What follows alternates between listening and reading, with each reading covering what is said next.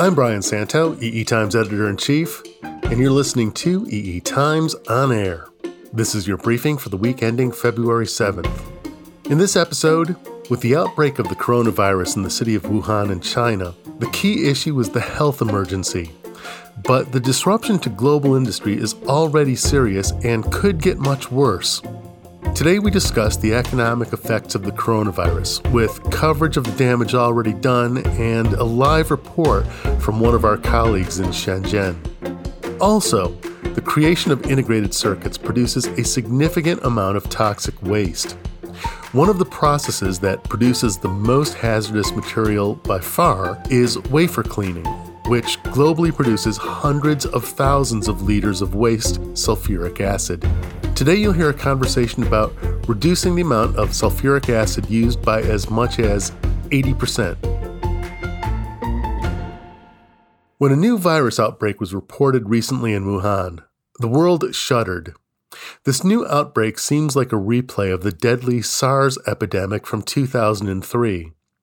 Once again, a coronavirus has jumped from animals to humans, people are dying from it, and it remains unclear whether the Chinese people and the rest of the world are getting accurate and thorough information about the spread of the disease, similar to what happened 17 years ago with SARS. Many have pointed out that the common flu has killed far more people this year in the U.S. alone than have died from the Wuhan virus globally. But the issue is less the number of deaths thus far. The two issues are how readily the virus spreads and the rate of deaths among those infected. The seriousness of the virus as an epidemic cannot yet be accurately evaluated without more information that the world is still in the process of gathering. Chinese authorities have extended a major holiday in China, are telling citizens to stay home, and have set up several quarantines. Other countries in Southeast Asia and elsewhere have imposed quarantines of their own. The U.S. is evacuating American citizens from China. The economic damage is already extensive. With shops closed, retail commerce has taken a hit. Estimates of global economic growth in 2020 are already being revised downward. China has suspended much air and rail travel. That, of course, is affecting the travel industry, but that also includes the jam-packed schedule of professional conferences. Huawei has canceled one of its biggest developers' conferences. The ACM, a technical society for the computing industry, has postponed at least one major event. SEMI, which represents suppliers of semiconductor production equipment and materials, has postponed two big events. SEMICON Korea, which was set to be held in Seoul earlier this week, and SEMICON China, which was to be held in March in Shanghai. Earlier this week, I spoke with SEMI's president and CEO, Ajit Minocha. Minocha was formerly the CEO at GlobalFoundries and has also worked at Spansion, at NXP, and at Bell Labs. I asked him about the decision to postpone SEMICON Korea only days before the event was scheduled. Later part of last week, we decided to not host this event after we got inputs from World Health Organization as well as CDC and our exhibitors or stakeholders, I should say, that they were all concerned about sending their people, which will be gathering in a convention center, and probably 50,000-60,000 people were expected there. Everybody felt it's not safe for the welfare of participants at that event. So we decided to not host this event for the safety and welfare of all the participants for the SEMICON Korea.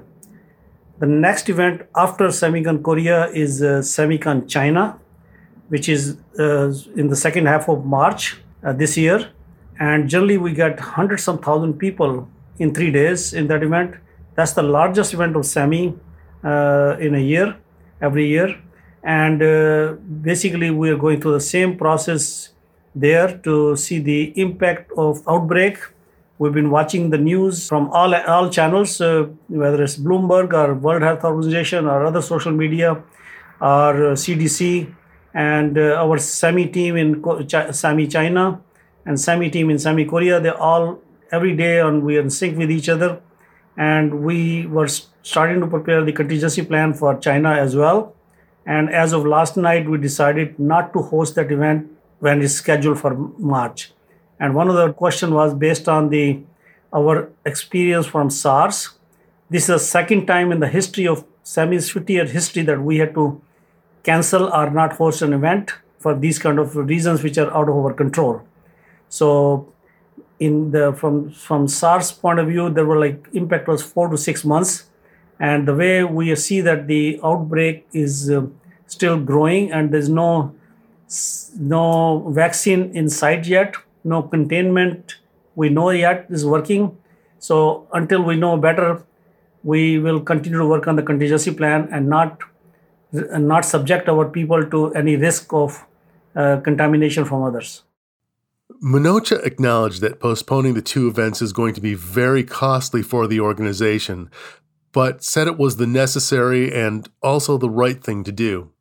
The fear of contagion with the recent viral outbreak in China is the same as it was with SARS, but the difference is that in the 17 years since, China has become far more integral to the global economy.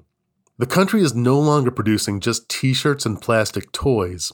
It is now a key supplier of a very wide range of critical goods, including key technologies for the telecommunications, automotive, and semiconductor industries. Factories in Wuhan and elsewhere in China have become indispensable in the global economy, and if they are slowed or even shut down in response to the outbreak, that would send shockwaves through the global economy. I asked Minocha if the members of SEMI are detecting any supply chain delays yet. The companies have been in constant touch with many stakeholders, or many member companies, I should say. They are not giving any quantitative impact on the supply chain. I think this is probably a little too early to make an impact, to make an assessment of the impact. Just guessing about how disruptive the recent virus will be has already had its effects. Stock markets have reacted with alternating spasms of fear and optimism. Our colleague, Barb Jorgensen, the editor-in-chief of EPS News, is an expert on the global electronic supply chain. I got on the line with Barb and international editor Junko Yoshida to find out what will happen if concerns about the virus persist. From the outside looking in terms of what U.S. companies and sources are saying, that they expect that there will be a production delay longer than would be normal for the lunar holiday. You usually lose about 2 weeks of production. That's been extended, so you're losing closer to 3. Materials are going to be delayed coming into and being inventoried to the factory. Cargo will be disrupted because even if sea cargo is able to get in and out of ports, the port of Wuhan is now closed. And passenger transit carries a lot of cargo as well. And that's been virtually shut off, from the rest of the world effectively.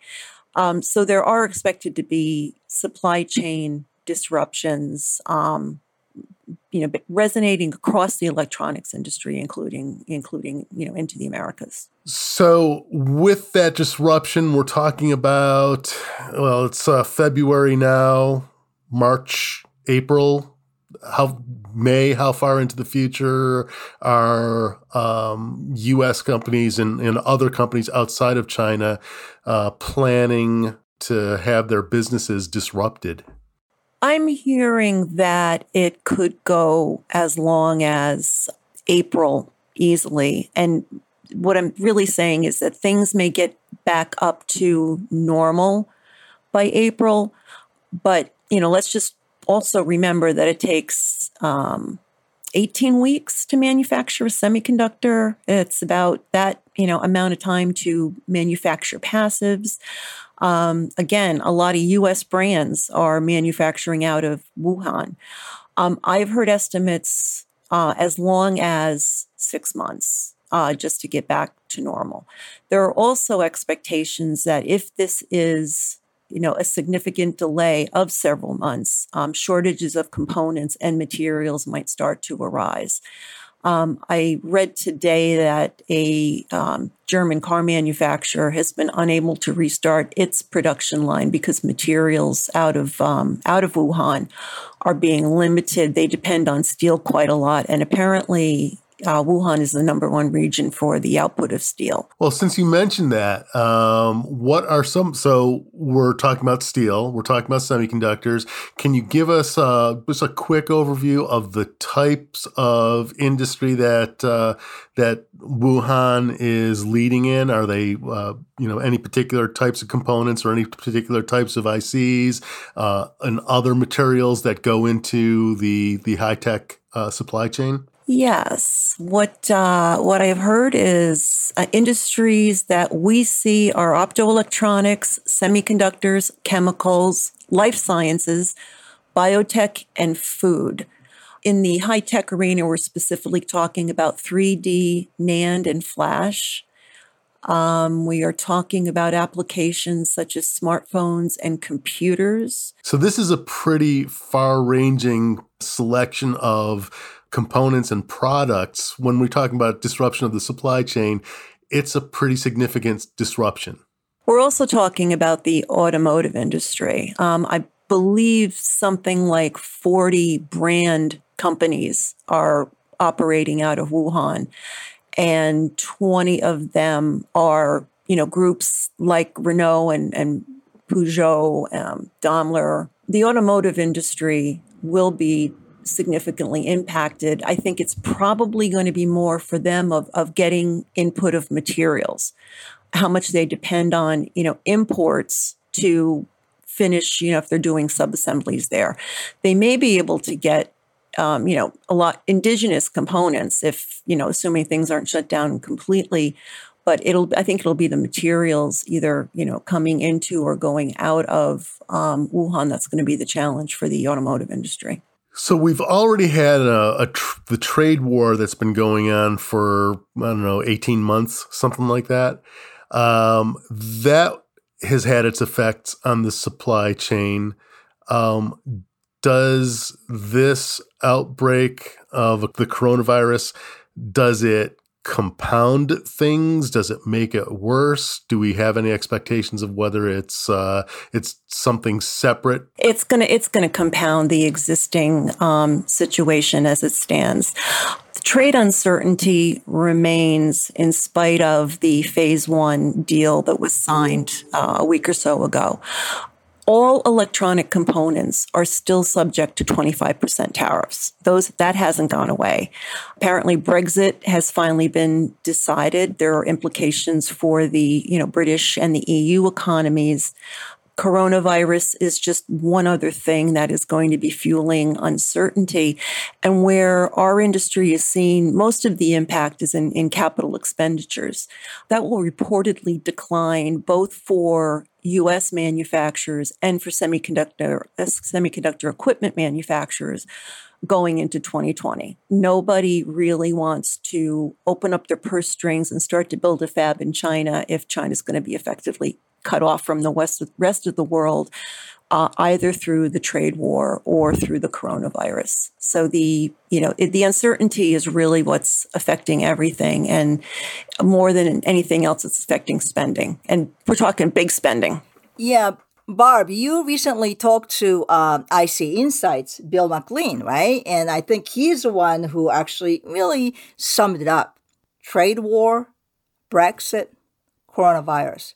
Trifecta. Yeah. Right? Yeah. Yeah. Junko and I had this conversation last week where, we have a trade war. It's already disrupting the supply chain.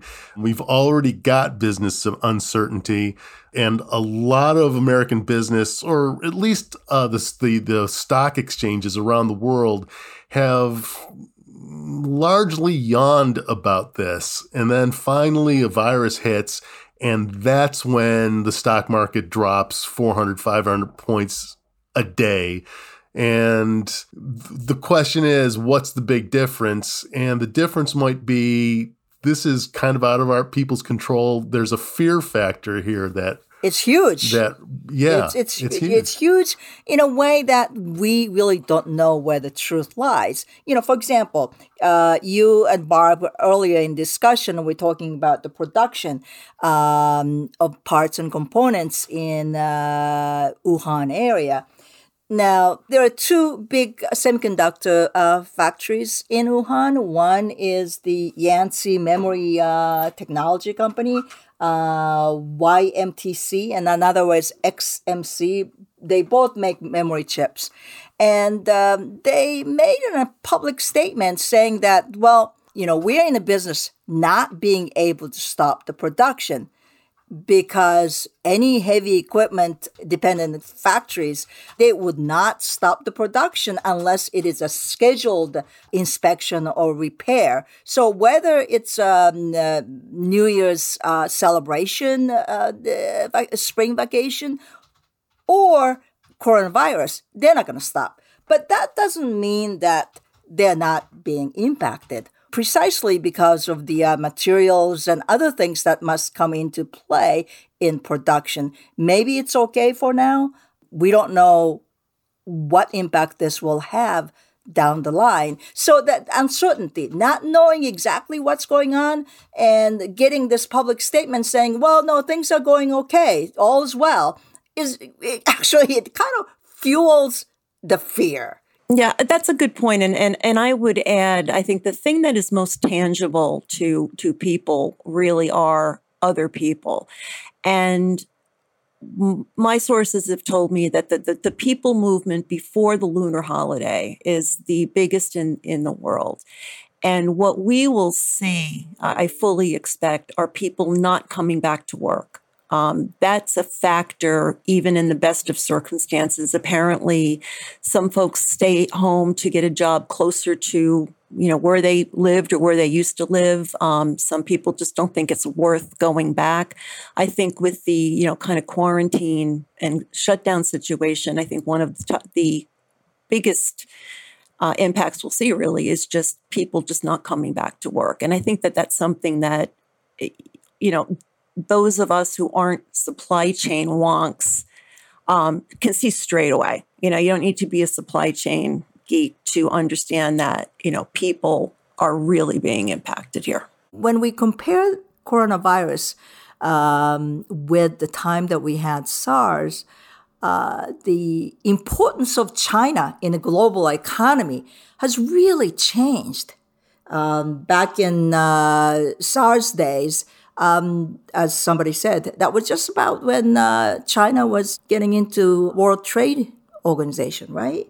So given that and the lot of progress China has made over the years in terms of high-speed rail getting into Wuhan and new factories being built in the last 10 years, there's a night and day difference. Wuhan, economically speaking, has become so much more important than ever before, right? It's an important economic hub. Wuhan's GDP reached $213 billion as of 2018. It's a major transportation and manufacturing hub. It's really connected to the global economy. And we're talking everything from chip manufacturing to biomedicine, and specifically, and this is kind of mind-blowing, half of the Fortune 500 have facilities, operations, or manufacturing sites within Wuhan. In fact, DHL put out a report within the past week to already expect shipment delays. They said that tracking and rail cargo services in the province have ground to a halt. They also talk about how if you use the epicenter as Wuhan, it just cascades out from there, regardless of what city you're in. For all of the economic disruption that has occurred already and that may yet come, this is still a story about a health emergency. Citizens of China have to deal with the virus itself, along with quarantines and worries about shortages of supplies. Like many other companies in the high-tech industry, we have operations in China, and we're worried about our colleagues there. Junko recently spoke with one of our co-workers, Echo Zhao, who occasionally contributes to EE Times and who has been a guest on this podcast in the past. Echo lives and works in Shenzhen, a dynamic city of 12.5 million people, roughly 680 miles from Wuhan. Here's her conversation with Junko. So, do you go outside at all? No. What do you see on streets? You stay home? I stay home. Actually, I spent my vacation abroad with my big family and came back on the midnight of Feb 1st. And then I never went out of home. I stay, yeah. Oh, wow. So, but when you came back, you landed at Shenzhen Airport, I suppose, and you came home. What did you see on streets? Hardly any traffic? Very few cars? That day, it was midnight since the flight delay. Right. So I barely see people in the street. But during the daytime, because my apartment is in 31st floor, so I have bird eyes on the whole street. I can see, yeah. Also, you can see, yeah. I can. What it's like. What do you observe? Yeah, I can see from my balcony, and there are few cars and pedestrians there. But a lot fewer cars compared to usual, right? Right. So I'm kind of curious. You said you haven't gone outside, and you came back Saturday, right? So do you have all the food at home? Well, it's very lucky that in big city like Shenzhen, we already used to order online, so we can buy fresh vegetables and meats by our cell phone.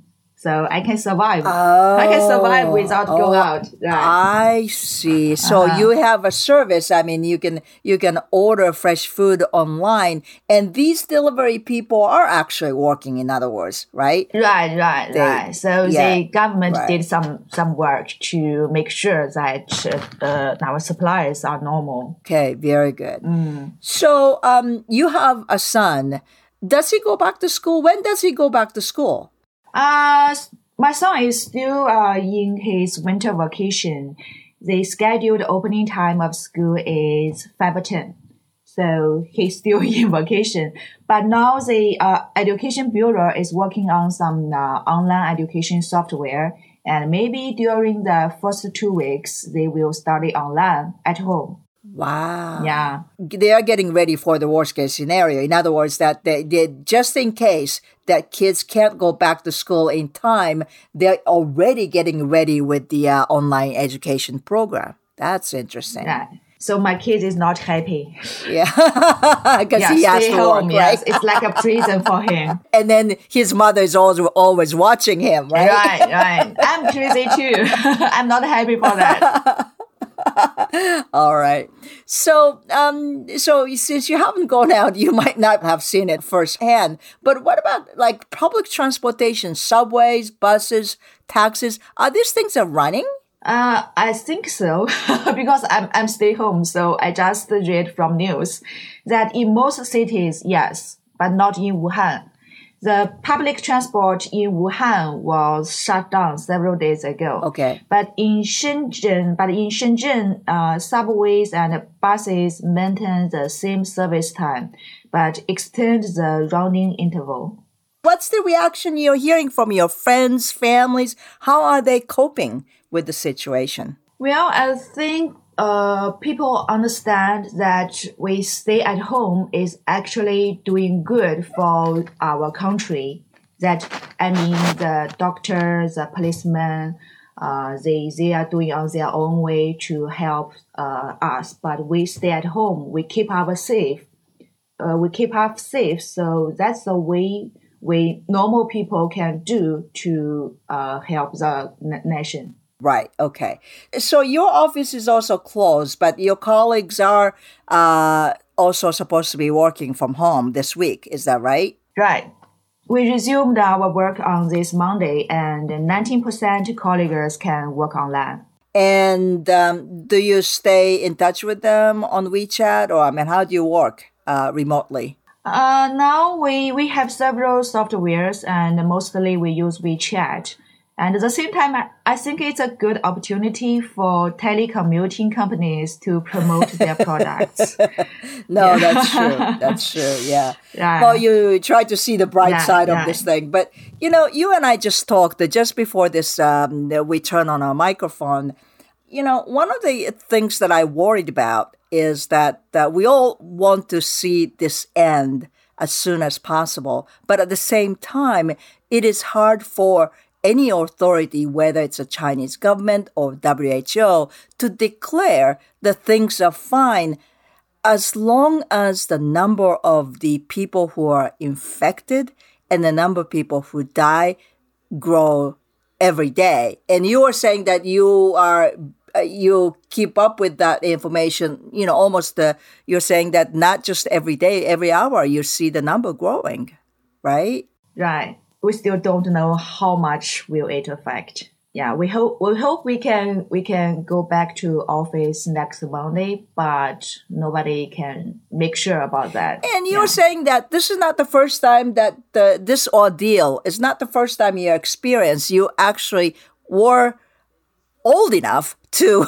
experience the previous epidemic with the SARS. Is that correct? 2003. Right. What was it like? What's the difference? What was it like, and what's the difference between that time and now? Well, I was a little younger that time, but at that time the smartphones is not popular. We have internet, we got the information, but nowadays we got information very in time.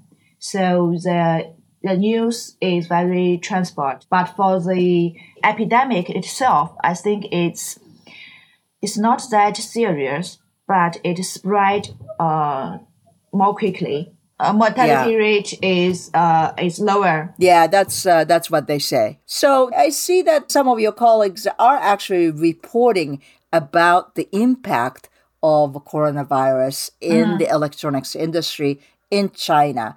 Have they been able to get enough information to do their job? Actually, we still in a vacation because the government extended the holiday. Okay. Yeah.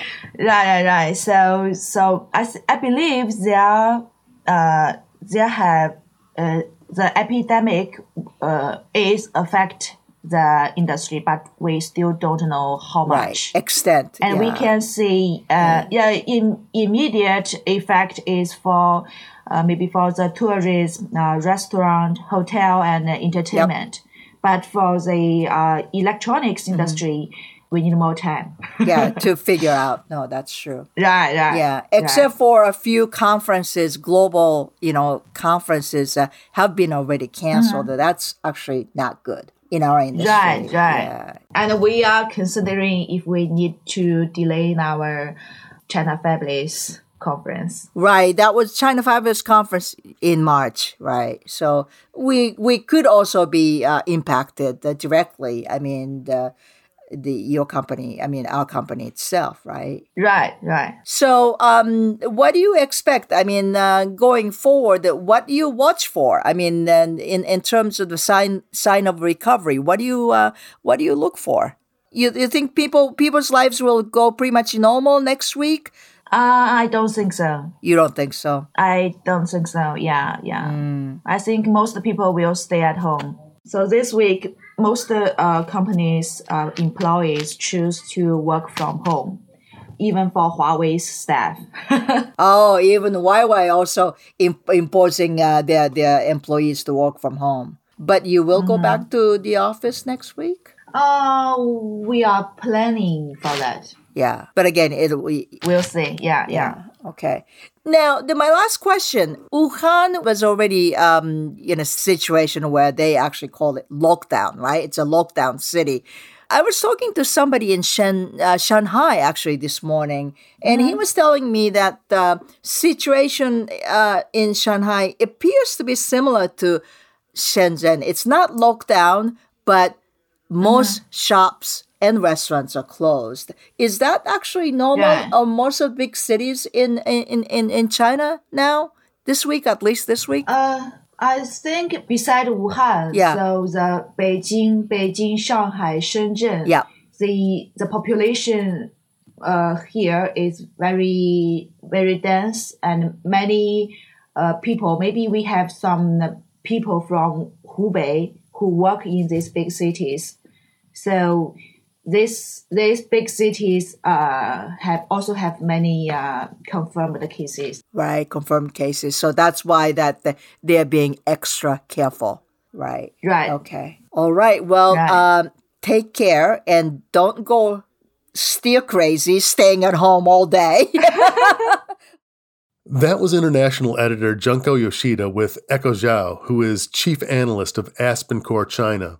EE Times and our sister publications here at AspenCore will continue to monitor the situation in China as it unfolds. The process of creating integrated circuits uses a number of harmful materials, and semiconductor manufacturing results in a range of hazardous wastes. Dealing with those wastes is neither cheap nor easy. The greatest amount of waste, by far, is sulfuric acid. In the semiconductor production process, ICs aren't built one by one. Dozens, usually hundreds, are created next to each other on silicon wafers that are usually 300 millimeters across, almost the same size and shape as an LP record. The wafers get sliced into separate chips at the end of the manufacturing process.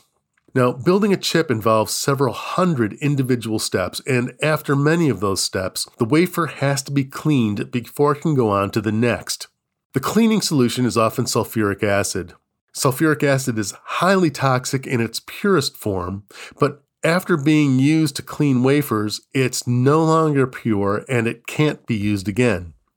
The industry generates hundreds of thousands of liters of sulfuric acid waste each year. David Wang is CEO of ACM Research, a company that specializes in wafer cleaning equipment. The company has recently devised a process that significantly reduces the use of sulfuric acid. I asked Wang to give us some history about the use of the chemical. This sulfuric acid has been using for like poster etching of the plasma etching process, and most also post CMP. When the technology run to 50 nano and above, everybody using the batch mode process, right? So when the technology shift to the 28 nano and below, the batch process tool cannot clean the fine particle, also cannot get the good cross take care cross contamination, metal contamination. So people moving to single wafer process. However, when you're moving the single wafer process, those sulfuric acid on the wafer, only about the 5% of acid will be touched with the wafer, and 95% of the sulfuric acid will just run through the wafer, even without the touch with the wafer itself. That will increase usage of sulfuric acid, because all the acid down to the drain, you cannot reuse anymore because it lost the chemical bonding and chemical energy. They couldn't repeat high temperature process anymore. So that's real increase the significantly about the sulfuric acid usage today, which are about almost 10 times higher compared with the batch mode process. Wow. Okay. So the use of sulfuric acid is going up, and it can't be recycled. What is ACM's approach to reducing the use? Yes, that's really ACM come with innovation, idea called Tahoe product. Basically, it's a hybrid tool. We're running sulfuric acid is still gathered all the way in the batch process, and then with the batch process, you can recycle sulfuric acid in the tool. So you can using much efficient sulfuric acid, in the tool. After wafer get out of the to this sulfuric acid batch process, then we'll keep the wafer wet, then move into the single wafer process portion. Then finally, we'll just clean the final wafer with single wafer process by adding HF and also SC1. And then we dry the wafer from single wafer process module back to the the FOUP. With this integrated approach, we can have a number one, saving sulfuric acid back to batch process. At the same time, our quality and also remove efficiency is equal to the single wafer sulfuric acid process performance. So that's where integrated both tool and both of the function to the one tool. And then we can save more than 80% of sulfuric acid compared with a single wafer process tool.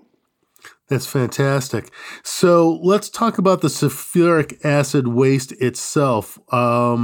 With a modern fab, what kind of usage levels are we talking about? How much can you quantify how much of this waste is and where it goes? Great. Actually, looking at per tool usage for their single wafer sulfuric acid, each day the consumption anywhere between 1,500 liter to 2,000 liter, right?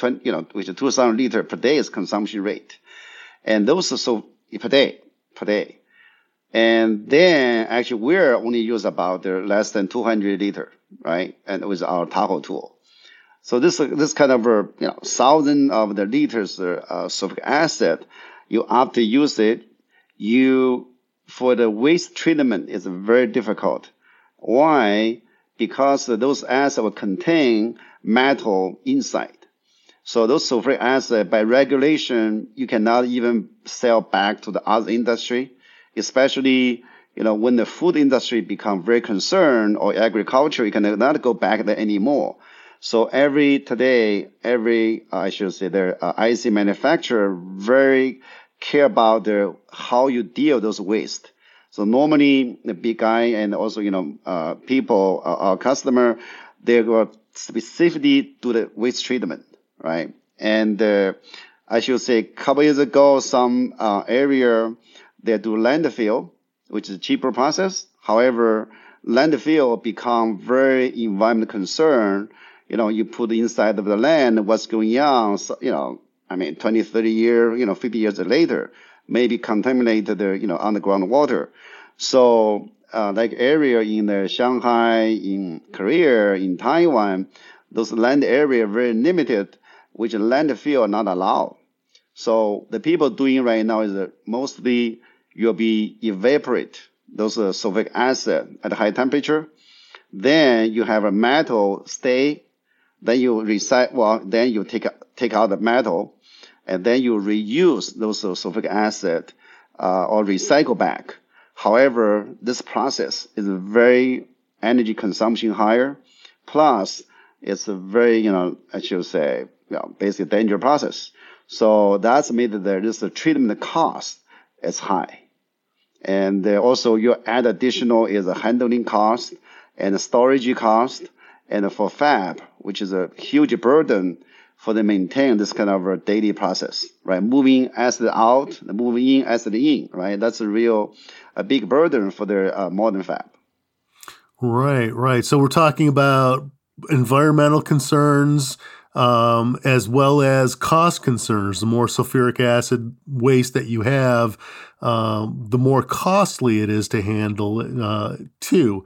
So that's very interesting. And you mentioned regulations. In previous conversations, you had mentioned that Shanghai has very strict regulations, similar regulations in the rest of the world where semiconductors are manufactured?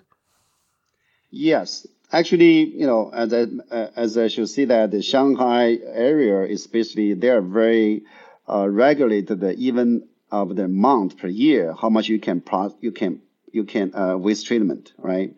As we heard so far by our customer in Shanghai, they said about per year, about 60,000 tons of the sulfuric acid can be waste treated in Shanghai. And if beyond that, it will be very difficult. So that 60,000 tons of the sulfuric acid probably can only make 100,000 wafer per month capacity for the modern manufacturing, which is less than 28 nano technology manufacturing nodes. That's really give the burden for people try to expansion your manufacture or capacity in the Shanghai area. So we come with this new idea will be very welcome by the local customer here. Actually, I'll give a history of this idea. We come with this, Tahoe idea is just after, in 2012, right, after one conference. And people talk about down the road future. You have a lot of, when the single wafer coming in usage, you have a huge burden for sulfuric acid. So that conference people call, hey, let's go find another alternative choice, either replace sulfuric acid or you find a way to reduce the sulfuric acid. So when we come back, we're a tool manufacturer, one of, specific specialized in chemistry. So we come with idea to, Tahoe, which is integrated batch and a single idea. So we'll file a patent, but unfortunately at that time, we don't have enough money. Then only after 2017, we went IPO in a NASDAQ, and as actual, R&D fund, then we start to, try to consider commercialize this idea. So when we have this idea with the PPT, we talk to their, one customer in Shanghai, immediately catch, customer's eye. Actually, they give us a PO before even we're building prototype, right? That's really made me, very excited. And also I heard some story 30, 40 years ago that happened in Silicon Valley, right? You have an idea right in a napkin, and second day you get a PO. So it's really kind of similar situation happen in Shanghai, which is a real growth area, and the customer here, and they're wanting innovative solution and innovative idea to make the environmentally friendly process. That's what give us this opportunity. So then we build up the PO, we build the first tool and the alpha type, we test in-house, then we'll sell beta type to the customer. And now this customer using the tool very happy, and they are already proving the process performance equivalent to a single wafer sulfuric acid process, but we're also saving more than 80% of the sulfuric acid. That is fantastic. So, David, thank you very much for coming in and tell us about this innovation. Thank you. The new wafer cleaning system from ACM Research appears to be unique. I asked the folks at SEMI if they know of any similar systems, and they were not immediately aware of any. The semiconductor industry has been consistently scrupulous about handling its hazardous wastes, but it would be a great way to shine up its green credentials if it could significantly cut back the amount of hazardous materials that it uses. We like to close our podcast every week by celebrating some of the anniversaries of great moments in the development of the high-tech industry. So if you'll just step right this way, we're going to take you all the way back to February 6th in 1959, when Jack Kilby of Texas Instruments filed a patent for miniaturized electronic circuits, devices that combined several of those newfangled transistors. That sort of device would later come to be known as an integrated circuit. Kilby is considered the co-inventor of the IC, along with Robert Noyce, who later went on to co-found Intel. Kilby was first, but the connections he used were wires that looped above his collection of transistors. Noyce instead embedded metal conductors in the substrate of his device.